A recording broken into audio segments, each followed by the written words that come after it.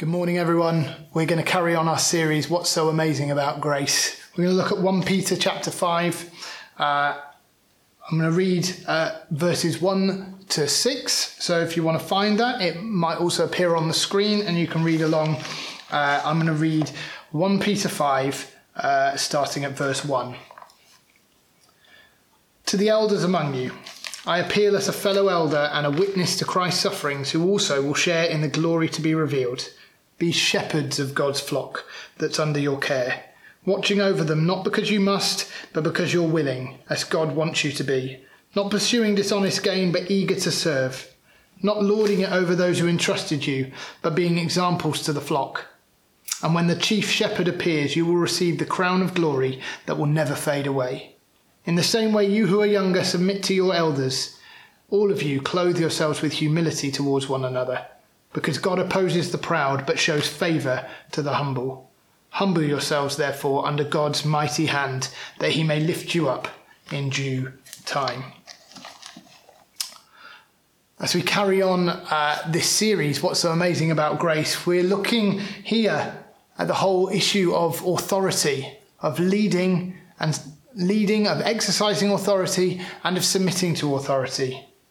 A subject that can seem quite kind of toxic and even ugly in our society at the moment. A kind of subject we want to shy away from. We don't want authority. Authority, maybe that's a kind of wrong thing. But Peter draws us to an understanding of what godly leadership, godly exercising of authority and submitting to authority looks like. Not kind of what we might stereotypically think of in the world. Well, it's about being assertive and charismatic and powerful and power hungry and having a can-do attitude that's super confident. Now, see, Peter doesn't draw us in that direction. In fact, Peter draws us to one very specific thing. It's about humility. It's about humility. So we're going to look at what Peter says about elders specifically and just look at this whole thing of, in grace, being under authority and exercising authority. As we look at what Peter says. What does Peter say? Peter calls elders to be shepherds, eagerly serving as examples to the flock. So let's look at those three things. He says, be shepherds. Be shepherds of God's flock that's under your care, watching over them, not because you must, but because you're willing, as God wants you to be. He draws this picture of the shepherd, so vivid throughout Scripture. But this idea of shepherds look after sheep, and particularly in that time, that might have meant taking sheep across the country, looking for pasture, looking for the right pasture land, keeping them safe from wild animals, keeping them, looking after the sheep that might want to run off, but keeping them safe. And Jesus, of course, himself in John chapter 10 describes himself as the good shepherd, the one who lays his life down for the sheep. This is how Peter is describing leadership in God's church. Shepherds who look after and watch over the sheep. Now, Peter must have remembered that scene on the beach. Jesus has risen from the dead. Jesus has come to his disciples. And in John chapter 21, the disciples are out in a boat fishing. Jesus comes to them. He's on the beach and he says, have you caught any fish? They say, no. Let your nets down on the other side. They catch so many fish. They have breakfast on the beach. And then Jesus has this conversation with Peter, with Simon Peter. Simon, son of John, do you love me more than these? He asks him 3 times, kind of echoing the denials in the courtyard.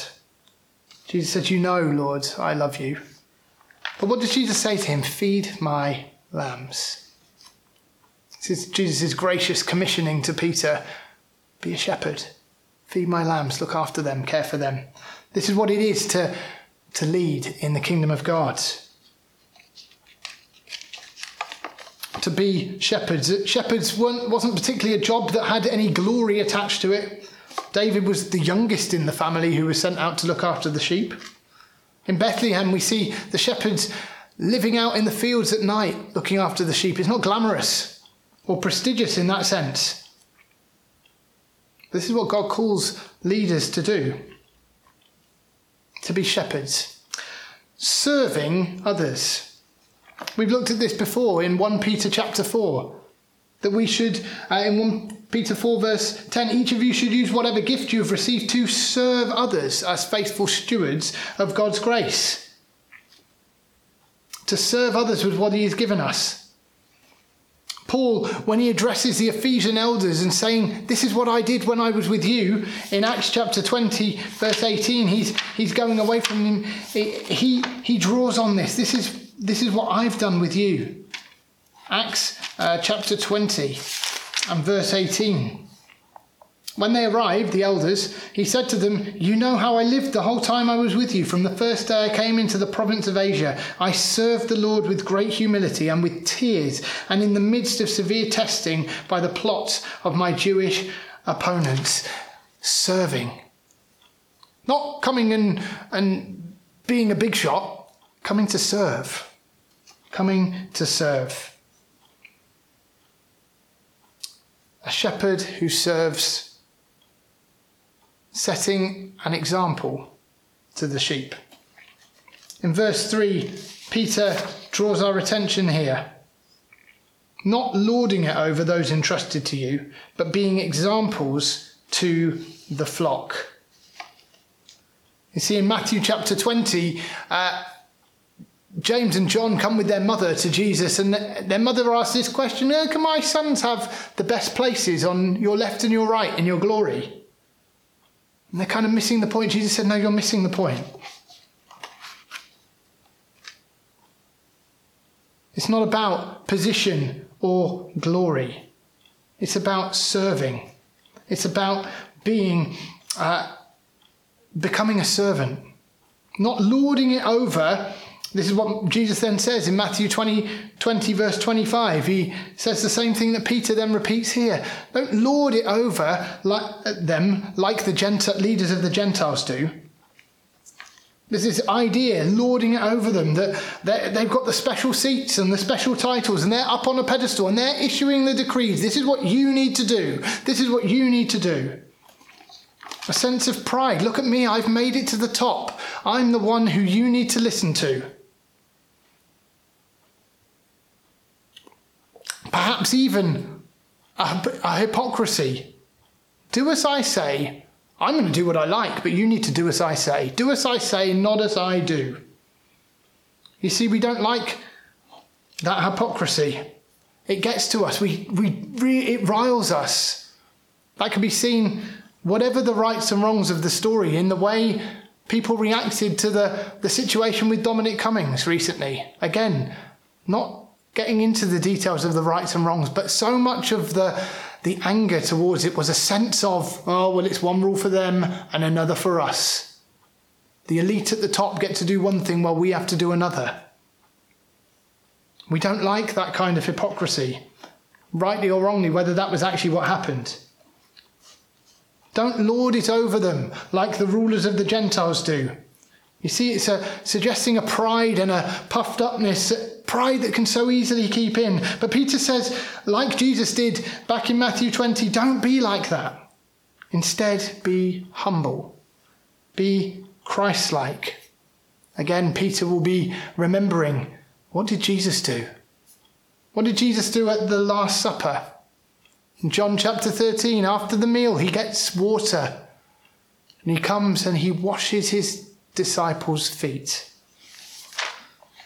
In John 13 and verse 15, after he's finished, Peter will remember, I didn't want you to wash my feet, but Jesus explains he needs to.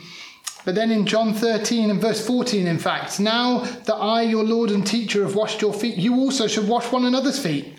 I've set you an example that you should do as I have done for you. Very truly, I tell you, no servant's greater than his master, nor is a messenger greater than the one who sent him. Now that you know these things, you'll be blessed if you do them. Jesus is showing them this is what it is to lead. This is what it is to be a leader in the kingdom of God. To serve. To set an example. To follow his example. And keep setting an example for those who come after. This is Jesus. Back to that story in Matthew 20. How does he end it? The Son of Man came not to be served, but to serve. Matthew 20, verse 28. You see, Peter's showing us this is what it's truly like to biblically lead. It's not about draconianly exercising authority. Here's the rules, you need to do them. You need to listen to me because I'm in charge.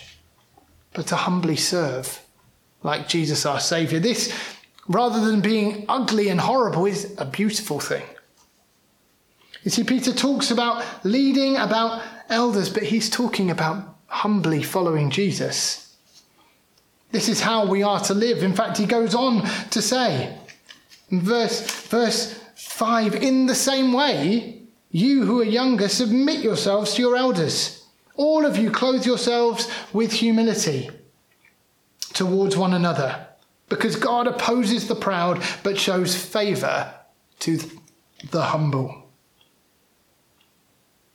You see, Peter's giving a big calling to us all. This is what it's truly like to be involved with biblical authority, submitting to biblical authority and leading with in humbleness, leading humbly, serving.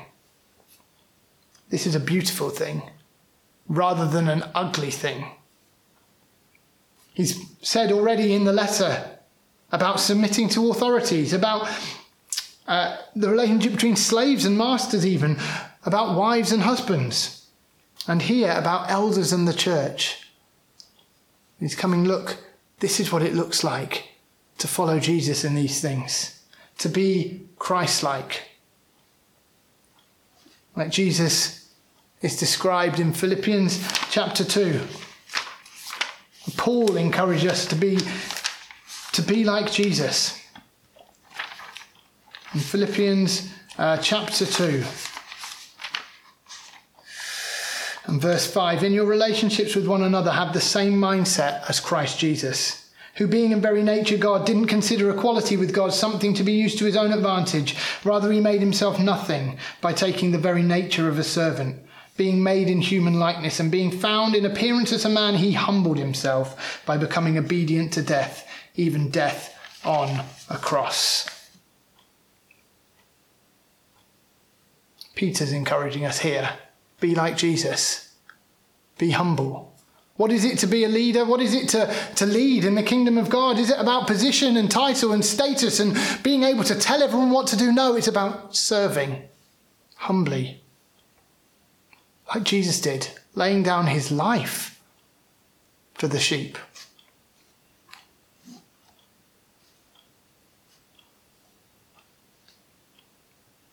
And the truth is, it's all because of grace. You see, whatever position of leadership or wherever we find ourselves serving, however it works out for us, it's all because of his grace. Therefore, there is no room for pride. There is no room to say, look at me, look at where I've come to. It's all because of his grace. That's why Peter draws attention to this quote, God opposes the proud, but shows favour to the humble. Because we humbly recognise it's him who's done it. It's him who has brought us into this position, into this place. It's not because of our brilliance, not ultimately because of our hard work, but the grace of God at work in us. As we did see in 1 Peter 4:10, before each of you should use whatever gift you've received to serve others as faithful stewards of God's grace. He's done it. It's because of him. It's in his strength. So no, we can't be puffed up leaders who say, no, you need to do what I say.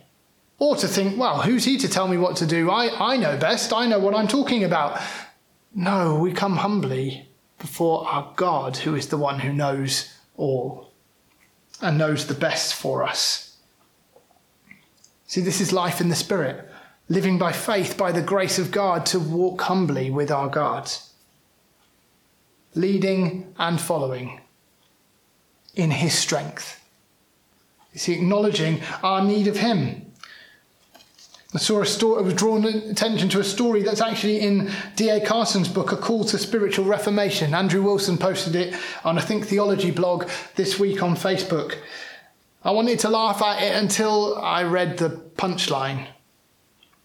It's a story, a woman, Lillian Guilds, tells the story of her and her husband driving along a road. They come upon a driver who's stranded by the side of the road. It turns out the problem is that he set off from his house in such a hurry, so desperate to get to his meeting, his important business meeting. And even though he knew his car was almost out of petrol, he carried on regardless, didn't stop to fill up, and of course his car ran out of petrol.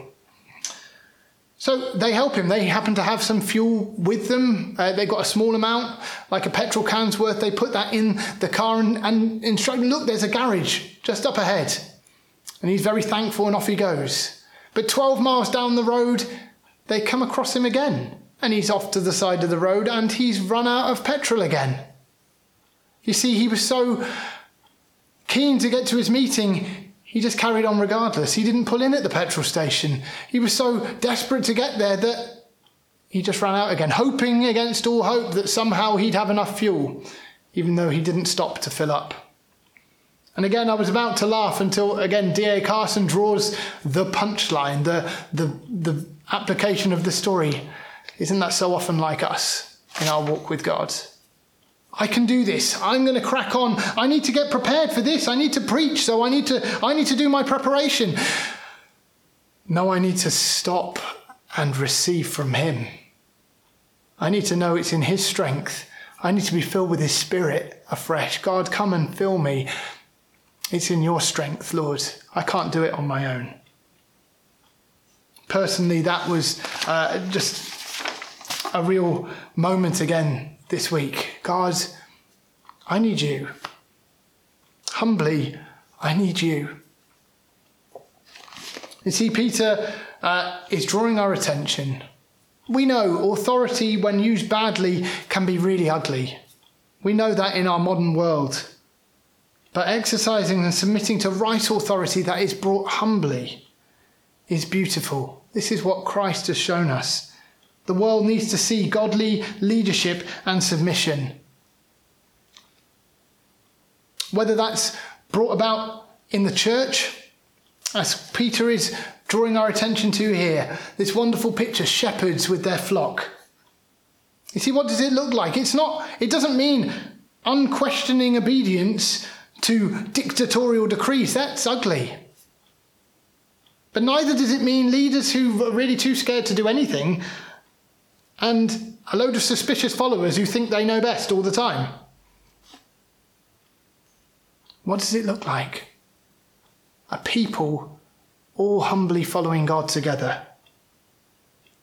Submitting, trusting, along with shepherds who are willing, like Christ, to lay down their lives for the sheep. Again, it's not unquestioning. Remember the Bereans, who were of more noble character than the Thessalonians. They eagerly received what Paul was bringing, but they searched the scriptures to confirm that what he was saying was true. If you've got questions about anything we're doing, about anything we say, please come and ask. Please ask. Let us talk about it. Let's see. Let's learn together, humbly. And it's also not about never putting yourself forward. You see, it can be ugly to always be looking after number one. I'm trying to get ahead. I'm trying to be the one. But that can cause us to fall back and say, no, I couldn't possibly. I need to stay humble. We can drift into false humility, when actually, as Peter has already commanded us, let's use everything that God has given us to serve others. It also, this godly attitude to authority worked out in marriage and in the family. A great place of submission and self-sacrificial love, self-sacrificing love. Again, it can't be dictatorial or usurping or kind of wrestling and trying to battle for the authority, but actually can be something beautiful. You see, Paul paints the picture of marriage Wives, submit to your husbands as you do to Christ, and husbands, love your wives as Christ loves the church. As Christ loved the church and laid his life down for it. Married, what a beautiful picture of Jesus' relationship with the church. A beautiful, beautiful picture to live out. It's true with parents with their children. Ephesians 6, we could go there, talks about children obeying their parents, and this is right to do. Honour your father and mother. And it goes on to say that fathers and parents in general have a responsibility to teach and to instruct, to bring up and lead our children. But again, in love and humility. It's not people issuing, you have to do what I say. Oh, I don't want to. But in love and humility, recognizing that God has put us in a safe place. In our workplaces. How are we in our workplaces? How do we lead and how do we respond to leadership? How can we display godly humility in the way we interact with bosses, with colleagues, with teams that we lead? How can we paint a kingdom picture in those places? And as well as that, how do we submit to authorities, to the government, to the council, whatever it might be, to people in authority? We're given a glimpse of that in Romans 13, verse 1. Paul tells us to submit to all human authority because God has put them there.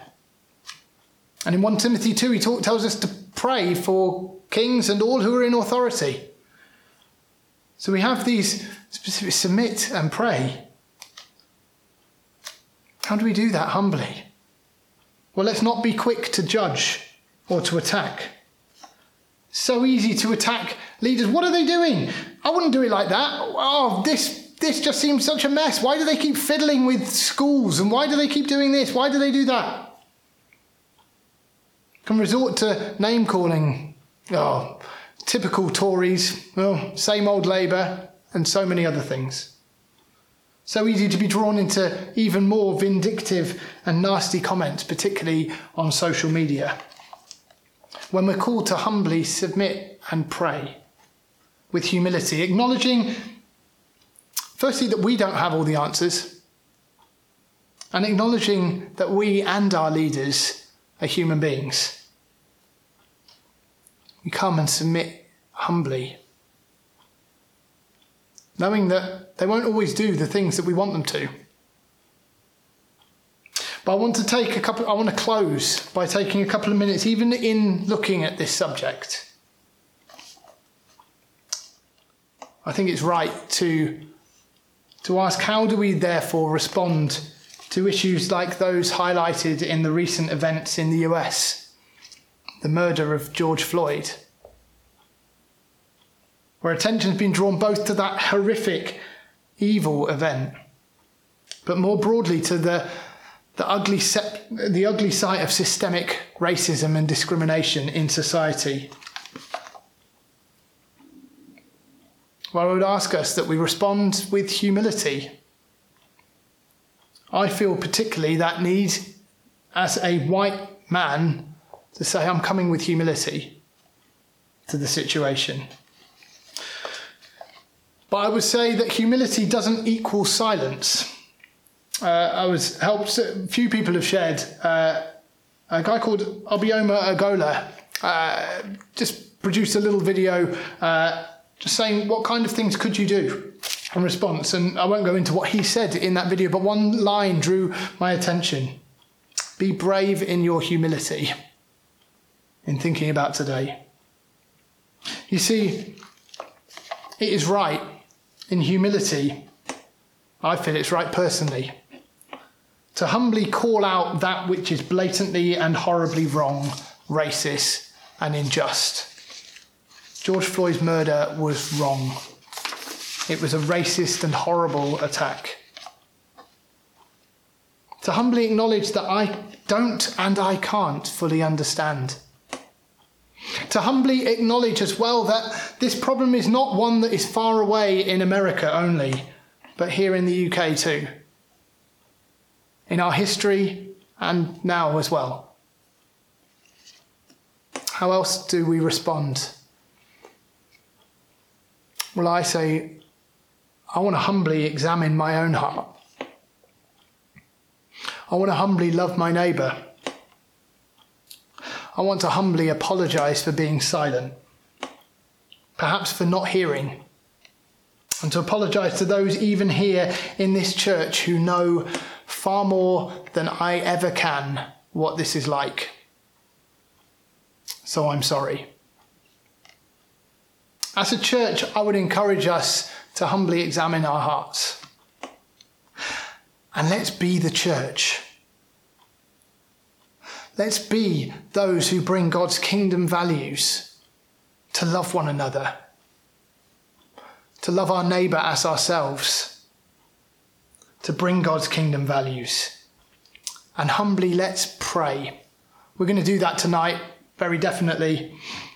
And we're going to do it, we'll probably pray in a moment as well. But we're going to come and spend some time praying tonight.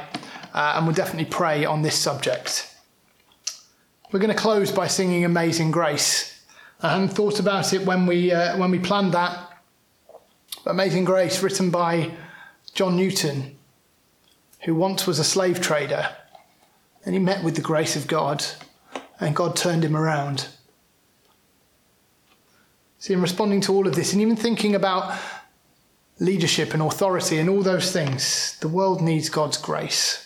We need God's grace that changes hearts and minds. That's what's so amazing about grace. Let's sing together.